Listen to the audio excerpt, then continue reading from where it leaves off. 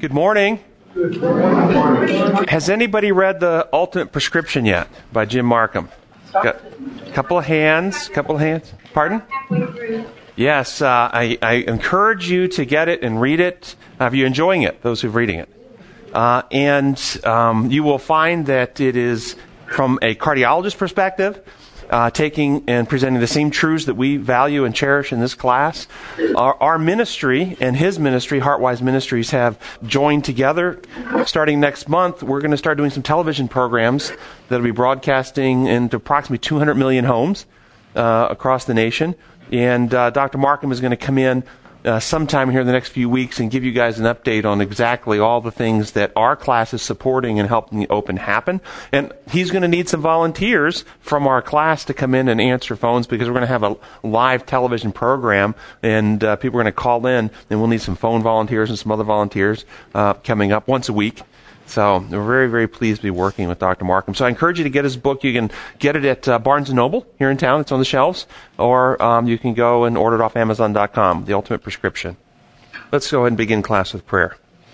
Our gracious Heavenly Father, we thank you for this opportunity to come and study today. As we talk about this concept of judgment, we pray that your Spirit will be with us to give us wisdom and discernment and good judgment as we explore this concept. We pray in your holy name. Amen. And we are doing lesson number 4 in our quarterly Glimpses of God. And the title this week is The God of Grace and Judgment. And this week we are talking about judgment. And I want to ask right up front, with what lens do we look at this concept through?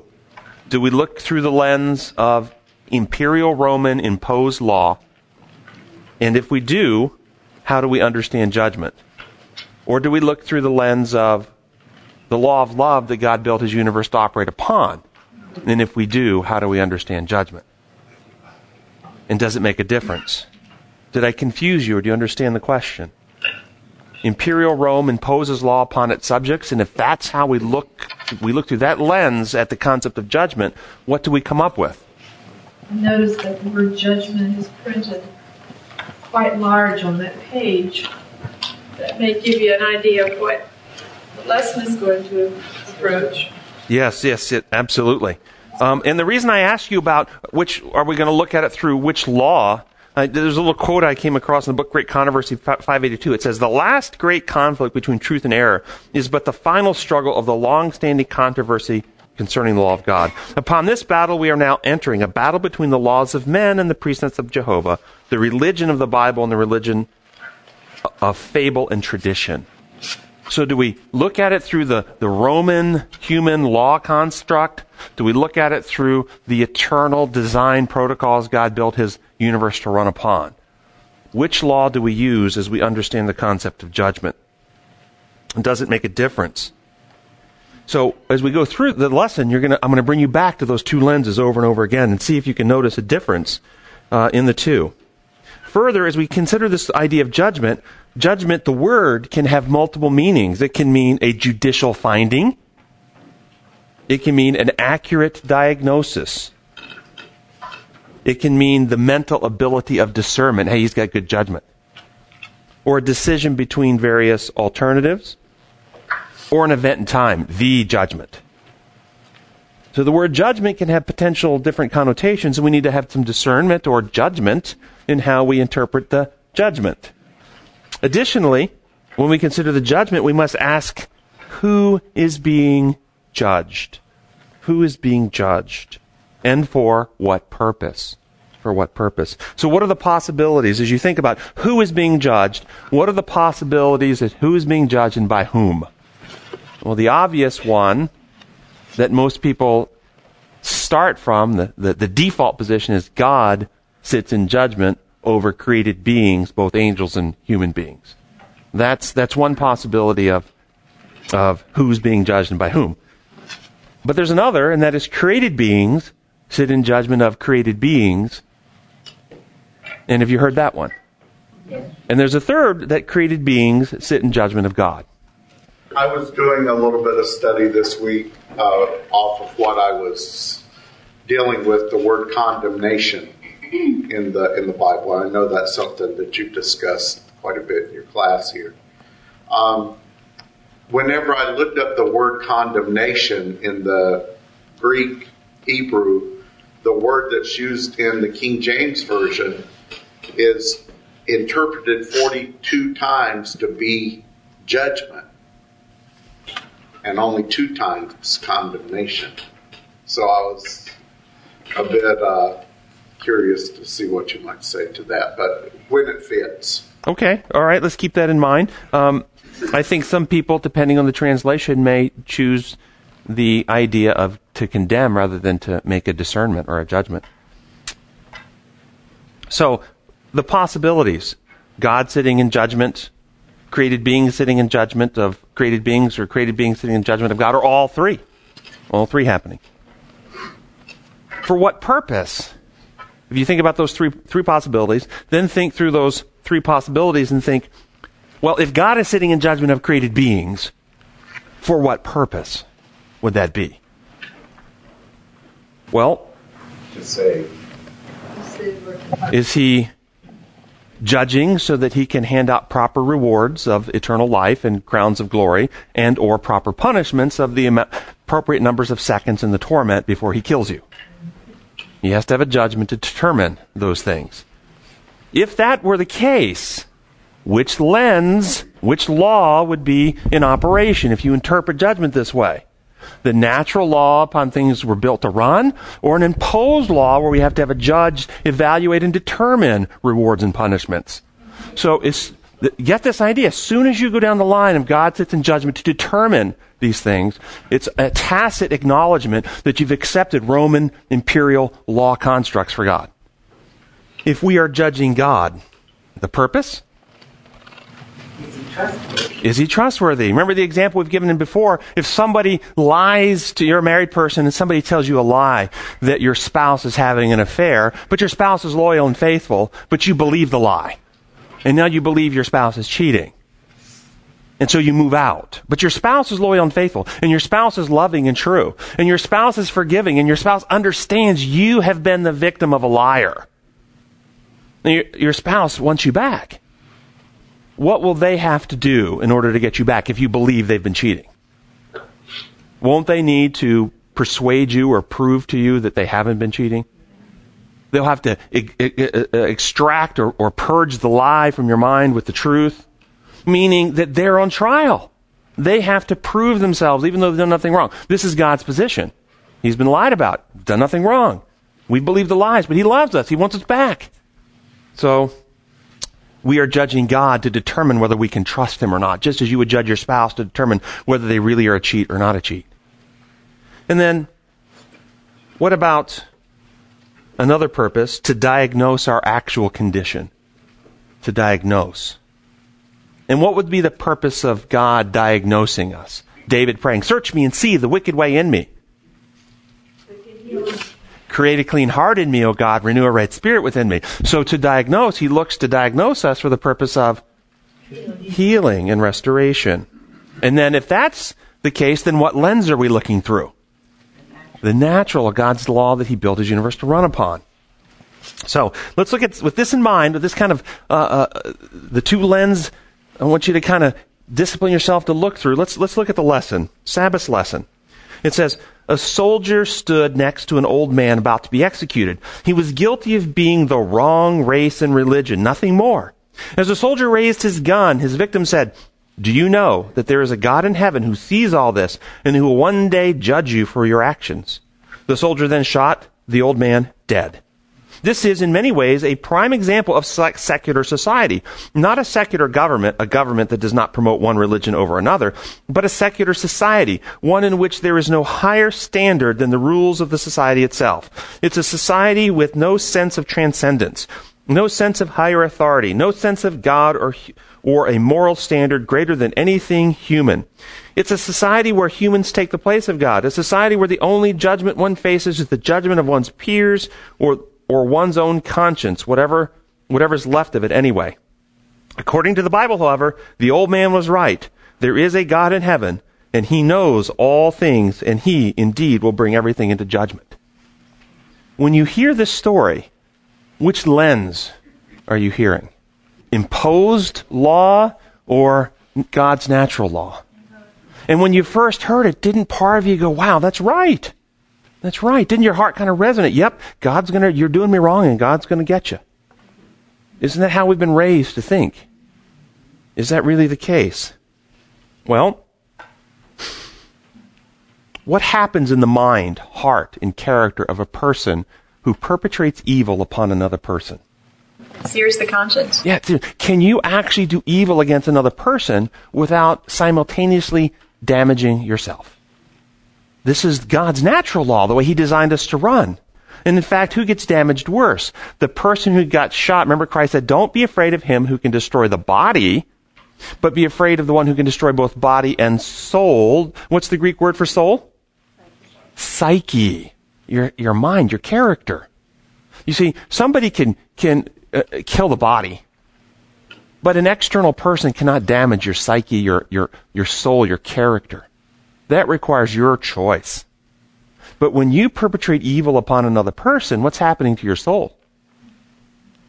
It's being warped. It's being changed. It's being transformed in a negative way. And so we read out of a book called Selected Messages, First Selected Messages 235. One of the founders of our church put the process this way. We are not to regard God as waiting to punish the sinner for his sin. The sinner brings the punishment upon himself. His own actions start a train of circumstances that bring the sure result. Every act of transgression reacts upon the sinner, works in him a change of character, and makes it more easy for him to transgress again. By choosing to sin, men separate themselves from God, cut themselves off from the channel of blessing, and the sure result is ruin and death. Which law lens is that looking through? Do you see the clear difference between that and, well, when you do wrong, God's going to hold you accountable. He's got a judgment. He's going to bring you into judgment. He's going to whip out a punishment on you. Do you agree with this description that I just read out of First Selected Messages? You see, when one accepts the truth that God is a God of love, but also then accepts the idea of an imperial Roman law concept, then there are always inherent contradictions in the theology. And you will see these contradictions come out as they try to merge this imposed law concept with a God of love, and it never works. I'm going to show you in just a second. Yes, Wendell. It's also interesting that this whole concept, which we talk about this lesson about judgment, we think about, okay, this is judgment, pre-advent judgment, and then once the earth is made new, there won't be purpose for this terrible judgment to happen anymore. In Matthew 19, then Peter said in reply, "Lo, we have left everything and followed you. What then shall we have?" Jesus said to them, "Truly I say to you, in the new world, when the Son of Man shall sit on his glorious throne, you who have followed me will also sit on 12 thrones, judging the 12 tribes of Israel." This is in the new world. This is not at the end of time to decide punishment or whatever else. This is in the new world. So what purpose would you have to judge if all you're judging is bad things and error, etc.? And what do you think that means there? I think they will be good administrators.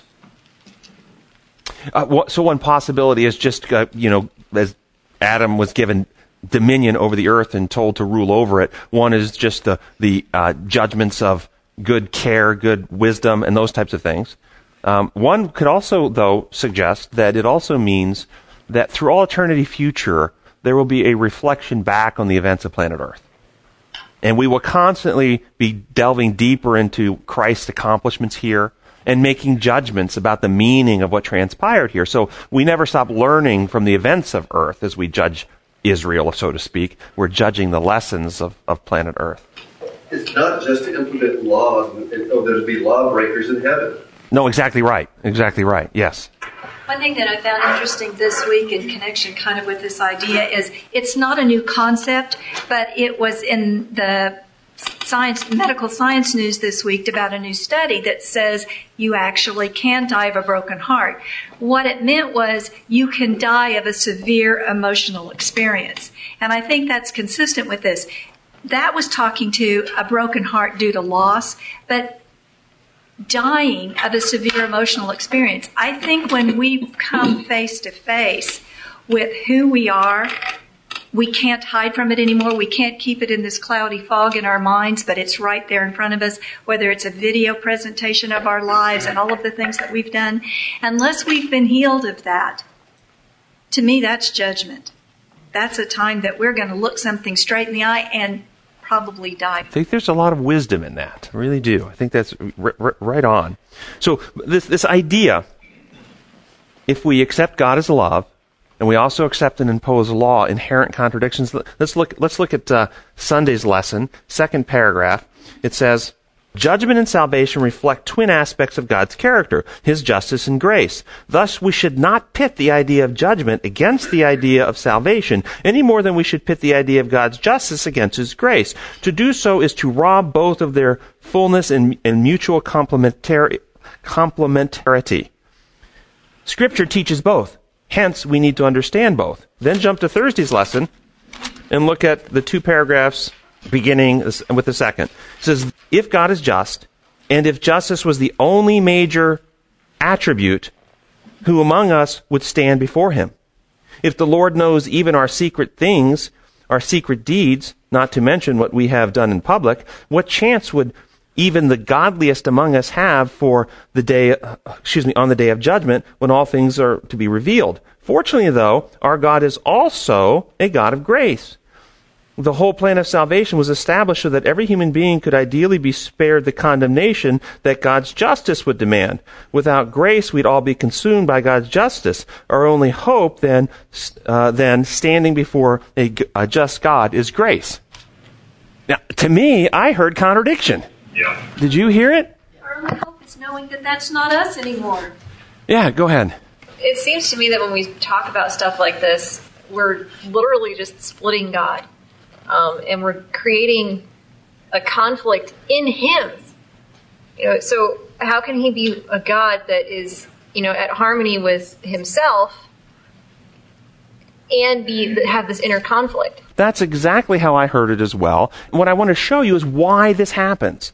It happens when you believe God is love, but you also believe He's like a Roman emperor and imposes law. And then you try to merge those two and make them work together. They can't work together. And so there's always these contradictions that come up like this. Yes? The concept that I'm looking at in my life recently is that when we look at the judgment and we look at our part in the judgment, whenever we are spending this 1,000 years with God, we're looking at God more than we're looking at anything else. And it's His character that is going to become more our character. And we're going to understand exactly why God did what He did. Not that we're looking in the lives of every other individual that's ever lived on planet Earth. I think, again, well said. Well said. So, what if we look at love and justice through the lens of God's natural law of love? Now we're looking at love and justice through that lens. What does it look like? Do we have contradictions? No, we have harmony. So the real problem with breaking God's law then is it that God gets mad and must punish to be just, or that our character, souls, and minds get damaged and destroyed? Do you see a difference? If we accept, though, this other imposed law, then things begin getting misconstrued as we read Scripture. So let's look at Monday's lesson. And first paragraph, it says, think about this. Before sin, there was no need of grace because there was nothing to forgive, nothing to be pardoned, nothing to cover. It's the same with judgment. Before sin, there was nothing to judge, nothing to condemn, nothing to punish. But grace and judgment arise at least in a human context only because of humanity's sin. What does this sentence reveal? Quote, before sin, there was nothing to judge, nothing to condemn, nothing to be punished. Unquote. What does it reveal? Doctrine of devils. Which lens? Think it through. What does this statement mean? Which lens? The natural law or an imposed law? It's an imposed law. This is what it's telling you. It's a tacit admission that they are viewing the Scriptures and viewing God's law through the Roman imperial law construct. Oh, by the way, where does the idea that sin must be punished originate? You see, this is before sin. What's the sentence say? Nothing to be judged, nothing to be punished. So sin needs to be punished. And of course, Desire of Ages 761, Historic Adventist view, says In the opening of the great controversy, Satan had declared the law of God could not be obeyed, that justice was inconsistent with mercy, and that should the law be broken, it would be impossible for sinners to be pardoned. Every sin must meet its punishment, urged Satan. And if God were to remit the punishment of sin, he would not be a God of truth and justice. This is Satan's argument, because he alleges that God is like a Roman emperor who imposes laws upon his creatures. If we look at this through the lens of God's natural law, the template he designed life to operate upon, then we could read that same sentence this way. Before sin, there was nothing to diagnose. No terminal condition that condemns, and nothing to heal. Do you hear the difference? Over here, yes. When I read that, it just seemed like something was wrong in that paragraph. Good for you, it was. And I started looking up, and in Christ Object Lessons it says, to learn of Christ means to receive his grace, which is his character. Beautifully said. If you substitute character up in that paragraph in place of grace, they're saying that there was no need of God having a character. Interesting, isn't it? Yeah, if you do your homework, yes. I was just going to say the same thing. I struggled with that paragraph before I got to the idea of judgment. To say there's no need of grace, I didn't look it up in Christ Object Lessons, but I looked it up in the dictionary, and grace, as far as we understand it, means favor. And that's the same way it was interpreted in the concordance. We've always needed God's favor. That's just, I have to have your favor, and you have to have mine to have a relationship. Let me make this very clear. Imposed law requires punishment when you break it. The break of the natural law requires healing. See the difference? Break an imposed law, you must punish. Break a natural law, you must heal. That's the difference. We've substituted the wages as punishment in that verse. Yes. So wages is punishment. Yes, he said we've substituted from like Romans 6:23, the wages of sin is death. We've suggested that the wages then are punishments rather than results or what you've earned. The wages of, Walmart is whatever, and who pays the wage? Walmart pays its own wage. The wages of sin is death. Sin pays its wage. Okay, it's the consequence of being out of harmony. So once we go down this idea of having looked through this lens of imposed law, we start misunderstanding Scripture. Verse 15 in the first gospel promise. As soon as he declared his judgment against the serpent, he then immediately gives his first message of grace, of redemption, of salvation for humanity. And only then, only after the gospel promise does he start declaring his judgments against the woman and against the man. Well, I'm going to challenge this whole concept that there were judgments against the serpent, judgments against the woman, and judgments against the man. This is coming through this law. When you break an imposed law, then punishments are required. And so God here, through this lens, is doing something against them. I'm going to suggest to you, in fact, it's the opposite, that he's operating through his natural law that he designed life to operate upon. And when they broke it, God makes a diagnosis and begins intervening therapeutically. His judgment, my judgment is, this is what's best to heal and save. And what you're going to find, I'm going to walk through every one of these and show you that every one of his interventions here in Genesis were not punishments, but were therapeutic interventions to save mankind. And I saw a couple of hands before I show you. Yes, Wendell. These really don't have to be interventions, though. These could be natural consequences of breaking God's law. The serpent going from a flying being to a crawling being? Yes. Natural consequence? It can be. Just like death is a natural consequence of sin, the pain in childbirth, these other things, etc., can be natural consequences of going outside of God. I think so forth the childbirth one, also the toil and can also be natural consequences. I'm stretching my mind. I can imagine a scenario where the serpent suddenly loses its wings and its legs and starts crawling on its belly, but it's harder for me to imagine. How sudden do we know it was, though? Do you think it was that we had flying serpents all the way up till the flood? Well, I was just reading this week about studies that they've done on the salmon that swim upstream and how they change in one generation in an artificial setting rather than actually swimming upstream. I think things can change. Adaptations can arise very quickly. No, we've gone through that many times in here. Those epigenetic changes can happen very quickly. I actually think, though, that some of these things might have been interventions on God's part, therapeutic, and or denouncing it, but I think they're therapeutic. And I'm going to show you why.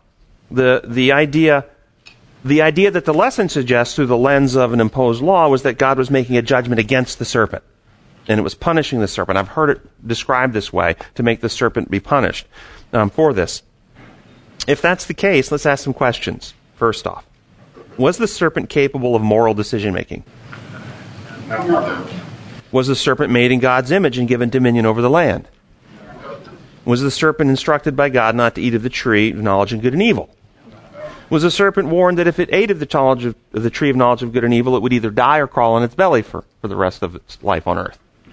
No. Then how can one possibly suggest that God was punishing this dumb animal for being used by the second most intelligent, or the most intelligent created being in the universe? It makes no sense to me whatsoever that this was punishment. So then what was it? A therapeutic intervention for whose need? Not for the serpent's need. For our need, for humanity's need. And what's the message? I think there's a very powerful message here. And the message is clear. If you cooperate with Satan and let him have control of your mind, you will be degraded. You will end up crawling around in the dirt and be despised of others. Is there any evidence that this is true? Can you think of a Bible story where this is in fact true? Nebuchadnezzar is a great example. I thank you very much. I didn't think of that one. I thought of the demoniacs. Remember the demoniacs? Their minds were being controlled by demons. And they were crawling around literally and living in caves and in the dirt. And they were despised of everyone. This is what happens. If you let your mind be controlled by the evil one, you will be degraded down to nothing, a brute beast, a creature of instinct, as Peter talks about.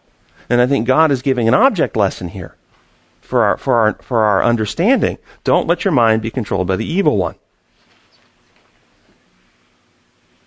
And so was the demoniacs that ended up with their minds controlled by demons.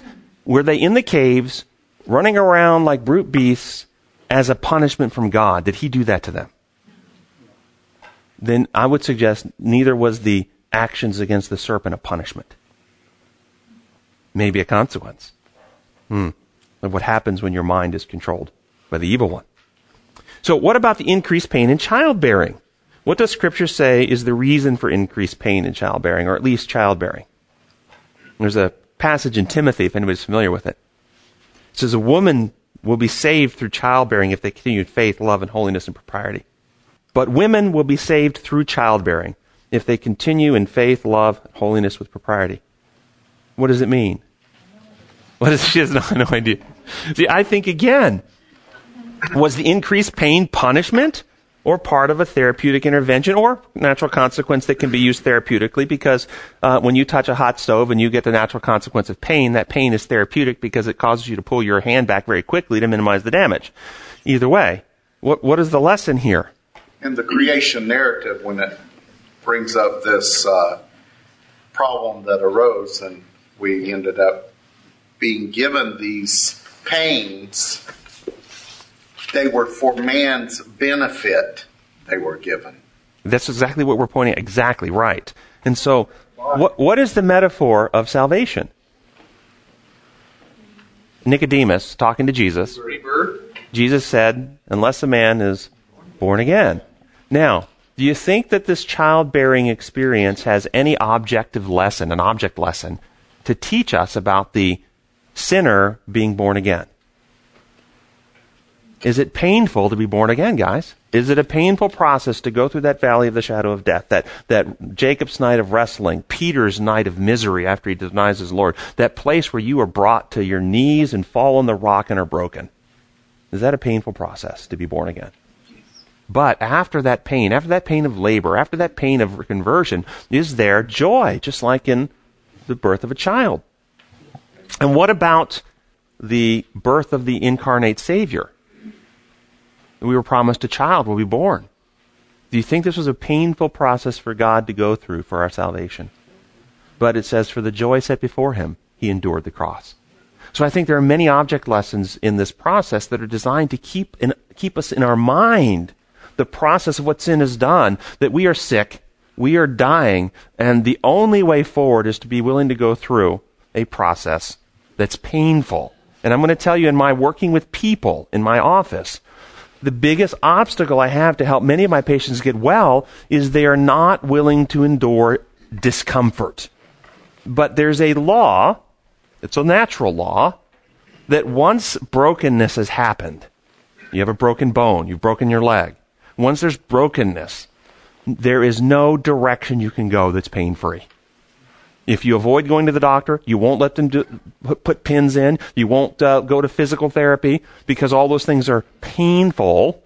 So you just allow the bone to stay the way it is, you will stay in chronic pain and disability.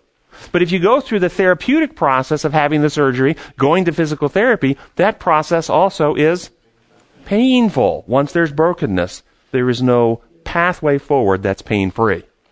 Most of my patients don't understand this.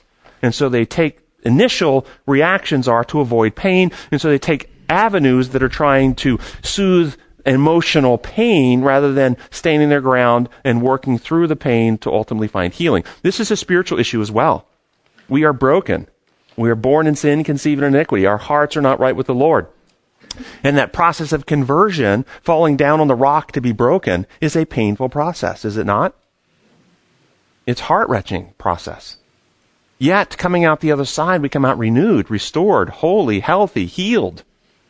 The pain goes away. We can stand on our own 2 feet again in the way God designed us with self-control and self-governance, fruits of the Spirit. But this process people are sometimes unwilling to do because they want to avoid discomfort. Yes, I saw a hand somewhere. Oh, I was going to add to your list of texts. A woman, when she is in travail, has sorrow because her hour is come. As soon as the child is born, she remembereth no more the anguish for joy that a man is born into the world. And ye now therefore have sorrow, but I will see you again, and your heart shall rejoice, and your joy no man taketh from you. And where's the reference? And in that day ye shall ask me nothing. It's in John 16. John 16. Thank you. Again, yeah, another. It's that whole sequence. Exactly. Thank you so much. It's exactly right. So I don't see this as a judgment against the woman. I see this again as God's good judgment intervening in ways that are helpful to us and or potentially natural consequences, but then he understands those consequences and interprets them in a way that are going to be therapeutic for us. What about the subordination of Eve to Adam? You will be subject to your husband, and he will rule over you. Remember that, women. What was this punishment? Well, here's out of a book called Conflict and Courage by one of the founders of our church. He said this: Eve was told of the sorrow and pain that must henceforth be her portion. In the creation, God had made her the equal of Adam. Had they remained obedient to God in harmony with his great law of love, they would ever have been in harmony with each other. But sin had brought discord. Now their union could be maintained and harmony preserved only by the submission of the part of one to the other. Why?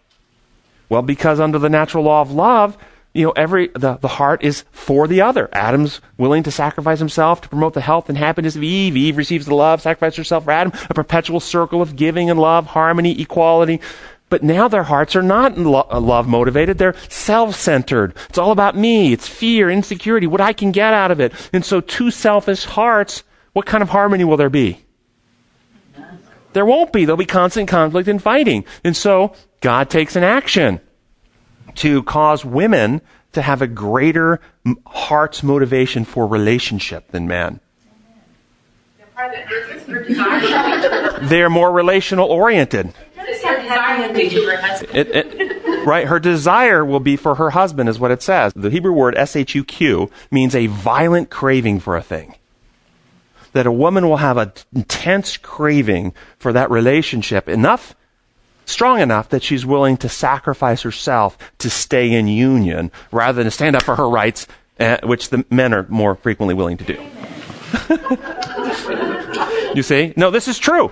Okay? And neurobiologically, the part of our brain where we have this relational connection, this desire to be this empathic, other-centered, loving emotion, it's called the anterior cingulate cortex. This is where we experience this, and this is in this part of the brain, women have larger anterior cingulate cortexes than men. How about that? Yeah, she believes that. It's true. Women are by nature more relational than men. Okay? I think this was an intervention on God's part. But notice, this is not as part of his original design. It's a intervention, a therapeutic. It was not a punishment to sustain relationships long enough for God to work in the hearts of man here and now. We are to have our hearts renewed, to be reborn, to have the law written on the heart and mind here and now. And when that happens, then the husband is to love his wife like Christ loved the church, sacrificing himself for her. And the wife is to submit to that kind of treatment. She submit to Christ-like treatment, not blind, abusive control. Because if she loves her husband, then when he is mistreating and abusing her, she's recognizing, wow, every time he sins against me, every sin reacts upon the sinner. Makes it easier for him to sin again. She's recognized every time he sins against me, he's searing his conscience. He's warping his character. He's moving himself further and further away from heaven. I love him too much to stand by quietly and not stand up, not for my rights, but for his soul. And so it's not this submission of domination. It's submission in love is what God designed this to be. So I don't understand, again, the submission of woman to man as a punishment. And what about for the increased work to get produce from the earth? This is out of, again, Conflict and Courage, page 18. It says, when God made man, he made him ruler over the earth and all living creatures. So long as Adam remained loyal to heaven, and all nature was in subjection to him. But when he rebelled against the divine law, the inferior creatures were in rebellion against his rule. Perfect object lesson. This world is a microcosm to a lesson book, a theater to angels and to men, 1 Corinthians 4:9. And Adam and Eve represent the Godhead. And so when Adam and Eve rebelled against God, the lower creatures rebelled against them. It's a perfect object lesson. It says, and the life of toil and care, which was henceforth to be man's lot, was appointed in love. It was a discipline rendered needful by his sin, to place a check upon the indulgence of appetite and passion, to develop habits of self-control. It was a part of God's great plan for man's recovery from the ruin and degradation of sin. So again, if you look at it through the lens of imposed law, God punished them. If you look at it through the lens of God's natural law, he intervened in love to put in a therapy that would help them along the way to be reconciled back and healed to God's ideal. Yes, Russell? You know, even Scripture says the ground shall be cursed for your sake. Yes. I mean, right there it's telling you that it's a therapeutic intervention. Exactly. So what makes sin sin? Is it because God said don't do it? Or does God say don't do it because it's sin? Let me word it another way. Is sin inherently wrong and destructive, and thus God in love says don't do it? Or is sin inherently not destructive and only becomes wrong because God says don't do it, and the destruction comes out from God as punishment? You see the difference? Let's jump to Thursday's lesson. Thursday's lesson. Revelation 14:7. Fear God and give glory to him, for the hour of his judgment has come. What does this mean? You might have heard that text somewhere before. What does it mean? Does the Revelation passage refer to God sitting in judgment of us? Or is it the time when God submits himself to our judgment? The hour of his judgment has come. Which lens do you look at this issue through? What did the war in heaven originate over? God's people. What did Lucifer in heaven do? What did Lucifer in heaven do to get a third of the angels to rebel against God? Lies about God's character. Yes, he told lies about God's character. He didn't tempt him with the streets of gold, did he? No, it wasn't the stuff we call sins. There wasn't a heavenly prostitution ring or a drug ring or a marijuana plant going on in heaven. The stuff we call sin was not a temptation for the angels. He tempted them with distortions about God's character, with lies. And it says, of course, in the Bible, 2 Corinthians 10:3-5, for though we live in the world, we don't wage war as the world does. The weapons we fight with are not worldly. They have divine power to demolish strongholds. We demolish every argument and pretension that sets itself up against, this is key, against what? The knowledge of God, and take captive every thought. The war is always centered on who God is, the knowledge of God. That's it. Thus, life eternal, Jesus said in John 17:3, is that they might know you, the only true God, and Jesus Christ whom thou hast sent. In Romans 3, Paul then says, and this is, I'm going to read it to you out of several versions. This is King James Version, Romans 3, verse 4. God forbid, yea, let God be true, and every man a liar, as it is written, that thou mightest be justified in thy sayings, and mightest overcome when thou art judged. That's the King James Version. New American Standard Bible says, may it never be. Rather, let God be found true, though every man be found a liar, as it is written, that you may be justified in your words and prevail when you are judged. Good News says, so that you must be shown right when you speak, you must win your case when you are being tried. And the New Century Version, so that you will be shown to be right when you speak, and that you will win your case. This is all about God. Paul understood that God had been alleged to be untrustworthy, and that the issue will come down in the end. Who do you believe God to be? What is your judgment about God? When we understand that, we look back at Revelation 14, fear God and give glory to him, for the hour of his judgment has come. Be in awe of God, and let your life reflect his character. Remember, his character's glory. So that you will glorify him as his character shines forth from you, because he is being judged, and as your character reveals his, you demonstrate his methods work. Let me read to you out of Desire of Ages 671. The Savior came to glorify the Father by the demonstration of his love. So the Spirit was to glorify Christ by revealing his grace to the world. The very image of God is to be reproduced in humanity. The honor of God, the honor of Christ, is involved in the perfection of the character of his people. What do you think that means? Do you think that's connected to Revelation 14? Fear God and give glory to him, for the hour of his judgment has come. That his honor is tied up in your character.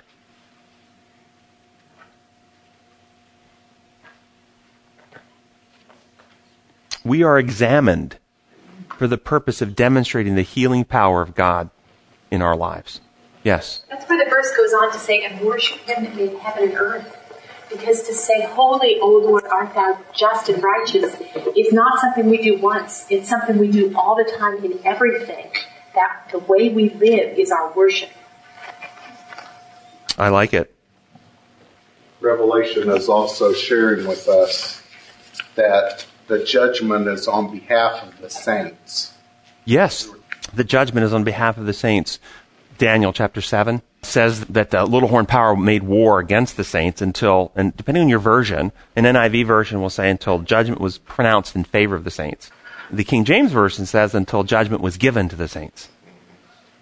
And the Hebrew actually means to impart. To impart. And my suggestion, if you understand what is the war, remember the little horn is waging war against the saints. According to the scripture we just read, what kind of war is it? War of ideas. And we're waging war, not like the world does. Our weapons have divine power. We demolish strongholds. What are we demolishing? Everything that sets itself up against? The knowledge of God, okay? The little horn power is trying to get us to believe what kind of things about God? Lies, like maybe an imperial Roman law concept. Okay? Maybe that's what he's trying to get us to believe God is like. And thus, he is waging war and he's winning until, Daniel 7:25, I believe it is, until judgment is imparted to the saints. Given to the saints. In other words, until we gain judgment, discernment, wisdom, the ability to tell the truth from a lie. Hebrews chapter 5 verse 14, the mature are those who've developed by practice the ability to discern the right from the wrong. We've developed that capacity. We see now the right from the wrong. He has no power over our minds when we appreciate and judge rightly the truth.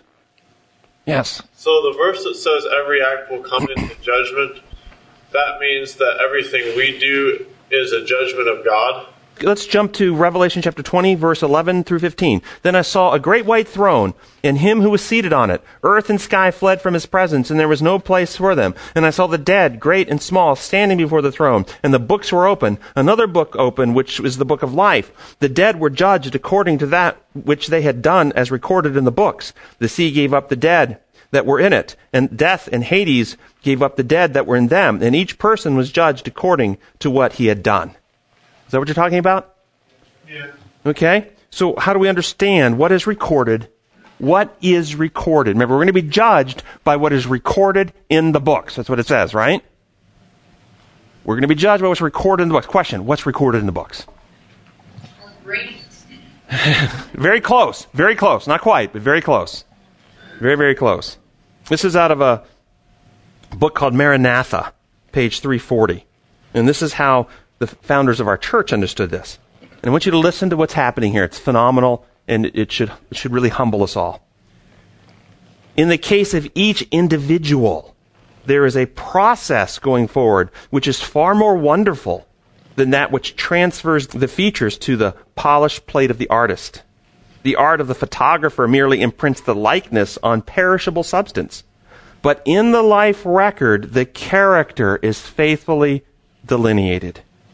And this record, however dark, can never be effaced except by the blood of the atoning sacrifice. I'm going to read some more here, but I'm going to pause on that phrase because that phrase might throw some people off. Question: where is the blood of the atoning sacrifice applied? To the record books of heaven or to the heart and mind of the people? Jesus said in John 6, unless you eat my flesh and drink my blood, you have no part with me. Thus, the way we efface a dark character out of the record book of heaven, because the record book is recording your character, is to partake of Christ here. So it's no longer I that live, but Christ lives in me. And as my character is transformed, then my record, which records my character, is transformed. Does that make sense? Okay, keep reading.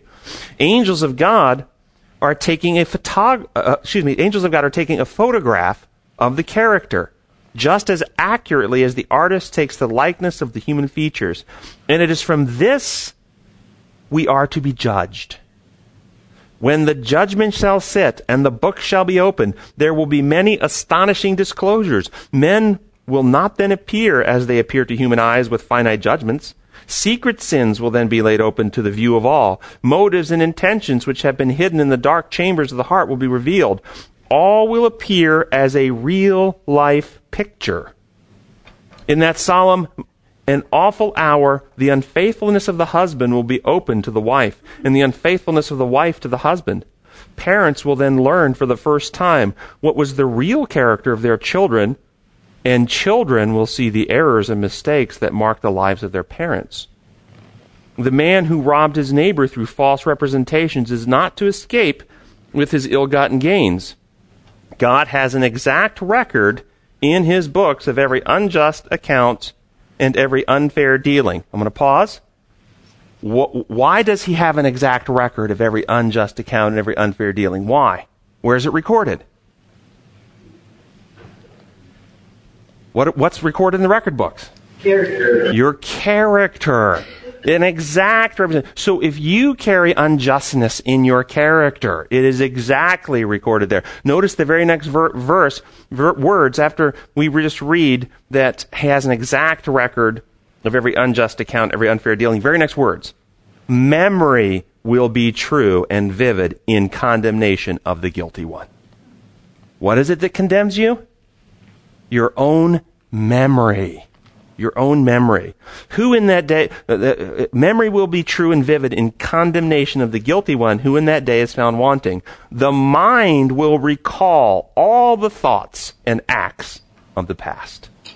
The whole life will come into review like a scenes of a panorama. Where is the condemnation coming from? From your very own condition. The point is, which lens is this describing it through? An imposed law about doing investigation, finding fault, imposing penalties, or a natural law of the way we are built and what condition we actually find ourselves in? And the consequences that come if we have in our hearts all this ugly stuff that we've never resolved and been transformed through God's grace to experience. Are there Bible texts to support this? And I want to give you a couple Bible texts to support this very concept that I just described. Here's one, Galatians chapter 6:8. Those who sow to the carnal nature, from that nature reap destruction. That's a very simple way of saying the exact same thing we just described here. But Christ goes a little further in his exploration of it. And he says this in Matthew chapter 12, verses 33 through 37. Make a tree good, and its fruit will be good. Make a tree bad, and its fruit will be bad. For a tree is recognized by its fruits. You brood of vipers, how can you who are evil say anything good? For out of the overflow of the heart the mouth speaks. The good man brings forth good out of the good stored up in him. The evil man brings forth evil of the evil stored up in him. Now get this. But I tell you that men will have to give an account on the day of judgment for every careless word they have spoken. For by your words you will be acquitted, and by your words you will be condemned. What is he saying? The very same thing we read in Maranatha. It's by your character. You are what you are. You've either accepted Christ, allowed the Holy Spirit to come in, write His law in your hearts and minds, come to love God and others more than self, been transformed in the inner person, or you have rejected that and you've clung to selfishness and exploitation of others and me first, and you are who you are. And that condition will be made plain on the day of judgment. And that condition of unholiness and unrighteousness, I've had patients who've been molested by their own parents. And many of them will say things like, I just wish my dad would admit what he did. Just admit it. And I said, let's take that at face value. Let's suppose that right here today, that your dad admits exactly what he did. Won't he, if he's genuine, if he's honest, if he really admits it, won't he necessarily experience overwhelming guilt, shame, self-loathing, self-disgust? Won't that all be part of it if he's honest and really admits it? And he will still be today under the umbrella of God's grace. That experience will still have the Holy Spirit striving for his redemption. It will be buffered by God's love working in his heart, won't it? What will it be like for that same person who has never admitted the truth, who has lied, distorted, and twisted, denied and kept the reality of who their own character is away from their own awareness? What will it be like on the day that they come face to face with themselves? And they see the full weight of who they are in reality. And they experience the full truth of what their own evil has caused others to experience. And they experience that without any opportunities for healing and restoration. And they do it in front of the entire onlooking universe they're exposed to. Do you think that would be torment? Yes. Is this imposed? No. This is, we are who we are. We're either healed and restored, or we find ourselves wanting. That's why Christ says in Revelation, let him who is righteous be righteous still, and let him who is wicked be wicked still. Yeah. So, then why is all of this recorded in the records? Why do we have our characters recorded in the record books? What purpose do they serve? If the records are an accurate transcription of our characters, I can think of two purposes. And I love the first one. It's really exciting. To resurrect people. It's for our resurrection that these records are there. To resurrect the dead. Here, let me give you this quote. This is out of Sixth Bible Commentary, page 1093. Our personal identity is preserved in the resurrection, though not the same particles of matter or material substance as went into the grave. The wondrous works of God are a mystery to man. The spirit, the character of man, is returned to God, there to be preserved. In the resurrection, every man will have his own character.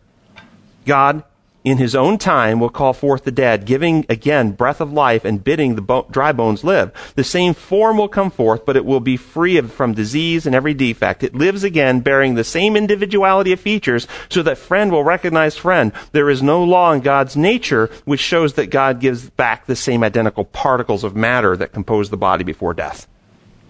So, what is being said here? That our characters are stored with God, and he brings them back and restores them. So we would just use modern language. Don't be afraid of the one who can destroy the hardware but can't destroy the software. Be afraid of the one who can destroy both hardware and software. When we die, the body is hardware. Your brain is hardware. It's all defective. We got all kinds of gene defects. This hardware goes in the grave, just turned to dust. God, when he comes back, he brings forth a brand new, perfect body, not the same exact particles or atoms that were in our first body. Thank the Lord for that. And he makes us a brand new one and downloads our individuality. Our character is downloaded into this new body, and we're alive again as people. That's how I hear all this. Okay? So one reason for these records in heaven is to keep us preserved for the resurrection. Wow, now wait, it cannot be. Those records are to punish us by. Those records are there, so we have a record to inflict punishment. What are you talking about? No, it's for our salvation. God is always for our salvation, for our healing, for our restoration. So one reason for the records is for our salvation. And the second reason, and I don't have time to read another quote, but there's another quote about the wicked in here that you can read later in the notes that talks about they come up out of the ground with the same current of thoughts that they went into the ground with. And that's because they come up with the same characters. But you can read that in the notes. Second reason is the records are there, is not only for our resurrection, but to vindicate God. When I was a medical student, I was working in the emergency room at Erlanger, actually, and it's my fourth year of medical school, and there was a crash out at Level Field here in Chattanooga of a helicopter. And they brought all the helicopter crash victims to our ER, and we started working on all those victims with their broken bones and trauma injuries to save their lives. And one lady that came to us had broken femurs. Both of the big bones in her legs were broken, and fractured pelvis. And with these big bone injuries like this, there can be bleeding into the tissues. Even though she didn't have skin break, she wasn't hemorrhaging outside her body. The blood was flowing into the tissue, so it was leaving her circulation system. And so she was really bleeding to death internally. And we can save her. What she needs is she needs surgery and she needs a blood transfusion. She gets there, she's awake. She's alert. We tell her this. She's Jehovah's Witness. Says she will not accept blood transfusion.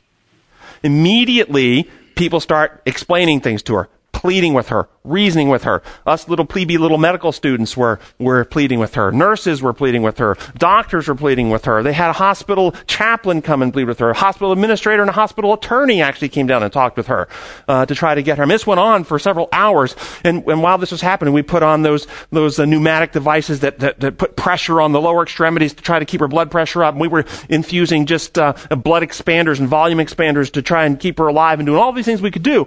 But there came a point when she lost consciousness and she couldn't be pled with anymore. So we stopped pleading at that point. Now, we didn't stop caring. We didn't stop working. We're doing everything we can to save her. She died. The entire time that this was going on, somebody was in there. There was one nurse assigned for one thing. Guess what her job was? To record everything. Her only job was to write down everything that was happening in that room. And she did. I mean, it was the most copious notes you could imagine going on in this situation. Now, what happens when all this is said and done and her family comes, because she's the only one who died. Everybody else survived that crash. And sues the hospital and the doctors for not saving her when they saved everybody else. What's going to come into evidence? The medical records will come into evidence. For what purpose? To judge and condemn and punish this woman? No, to exonerate the healthcare team that they did everything they could possibly do to save her. And that's the reason, another reason for the records in the eternal end, for a person who might say, well, you saved them, but you didn't save these guys, God. You're arbitrary. You play favorites. The records will be opened, and you will see exactly like we saw in this case, that God was pleading at every moment, at every turn. He had every agency he could have for that person's salvation, working for that person, and that person just turned away. And there was nothing more God could have done to save them. Our gracious Heavenly Father, we thank you so much that you have gone to such extreme lengths to reach us, and you have done everything in your power and still doing everything in your power to reach us. Sometimes we can be so dull, we can be so hard, we can be so numb by this world that we don't even hear you speaking, Lord. Make our hearts sensitive. Let us hear your voice. Come in with your Spirit, remove the heart of stone, and restore unto us a heart of flesh, that we will love you and love others.